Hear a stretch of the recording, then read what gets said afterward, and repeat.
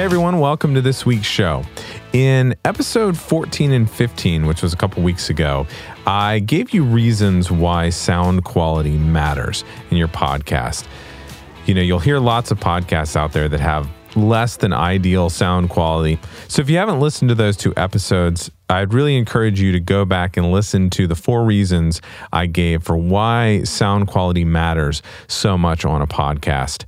What I'm going to do over the next 3 weeks is actually give you 5 ways that you can improve your sound quality on your podcast. This is the stuff that I love because at heart, I am an audio engineer, and this is why any podcast that comes through my studio, any client that I have, I will never let it go out with bad sound quality. It's really important to me. So we're going to go over 5 ways that you can have great sound quality on your podcast. In this first episode of the series, we're going to talk about first understanding the basics of sound, and then 2, we're going to talk about your room. And I list these 2 first because they are the most important things to understand to be able to get high quality sound on your podcast. And it's kind of funny that we're talking about sound quality because one thing you'll notice after this transition that year coming up is that the audio quality is going to change. Mainly that's because this audio is from my presentation at PodFest 2018 in Orlando, Florida. I have done this presentation several times, and so I'm using something that we'll talk about in future episodes, which is called repurposing of content. There's really no reason for me to try and record this again because I already had pretty good quality audio of this presentation. So over the next 3 weeks, you're going to be hearing chunks from that presentation. So let's dive in. So that's why we're here. I'm going to give you 5 proven ways to improve your sound. I already went through these a little bit. We're basically going to understand the basics first. Then we need to talk about your room, then your gear, then your technique, and then mixing and mastering. Okay, so let's start with step 1. You have to understand the basics first. The first audio techniques class that I took in college, we spent 2 weeks on signal flow. Okay, so we talk about signal flow, we're going to talk about audio terminology and formats, and the recording process itself, and knowing what's happening. So let's talk about signal flow. This is basically the path from your mouth to the recorder, or when you're mixing, how things are bouncing around in your computer or your mixer or whatever. It's a good idea to know this stuff because this is when you can troubleshoot. You know if you've got an air gap in the cable. That's fancy terminology for you forgot to plug something in. Okay. And this is that's what, if you ever are on a stage at a concert, you'll hear the stage crew talking about air gaps and things like that. It's just a fancy way to make them sound smart. So you see, this is just a basic diagram. The microphone goes to the audio interface that goes to the computer, and then it goes to your hard drive, external hard drive, which then sends it back out to the interface to go to your headphones or your speaker. So you got to understand that stuff to know where there's a problem. And then you need to understand formats and terminology, okay? You need to know that waves and AIFF files are the highest quality audio format. They're higher, but for your purposes, those are the highest you need to worry about. They are full resolution in a way compared to MP3, .mov, .mp4, and all the other things that Audacity and Zoom spit out, okay? You need to know if you're recording in stereo or mono. You need to know which is appropriate for your show. Some shows are going to use stereo, like music shows. If you're just talking, mono is fine. What is a raw audio file versus a file that's been edited? That's kind of self-explanatory, but we're going to talk a little bit about that. We're going to talk about mixing and mastering today.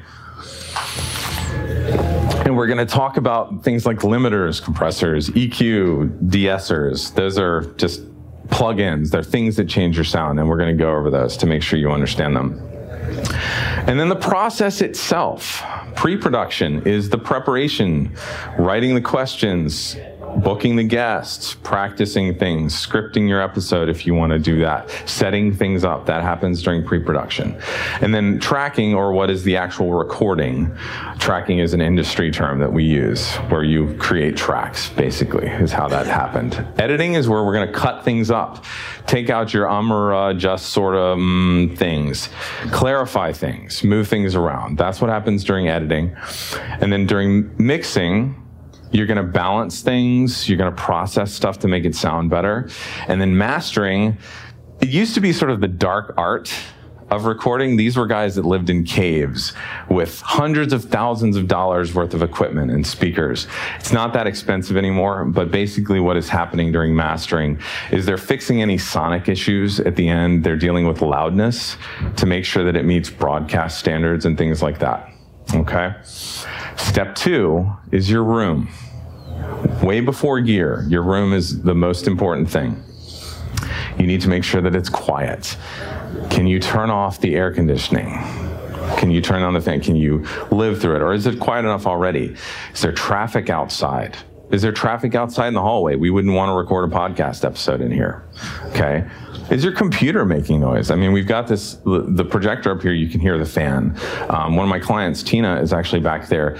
She has a big Mac desktop, and the fan from it was actually vibrating the desk that her microphone was sitting on, and that low hum was going into her microphone. And so things like that, we were just solving that solution out there. Put a towel under it, put some foam under it, things like that. Get an iMac, get a MacBook Pro, where the fan's a little bit quieter. Then you want to think about absorption and diffusion. Fancy terminology, but basically this room would actually be a pretty good room to record in for a podcast with the right type of microphones, because you've got carpet. Okay. These are sound absorptive panels. Okay.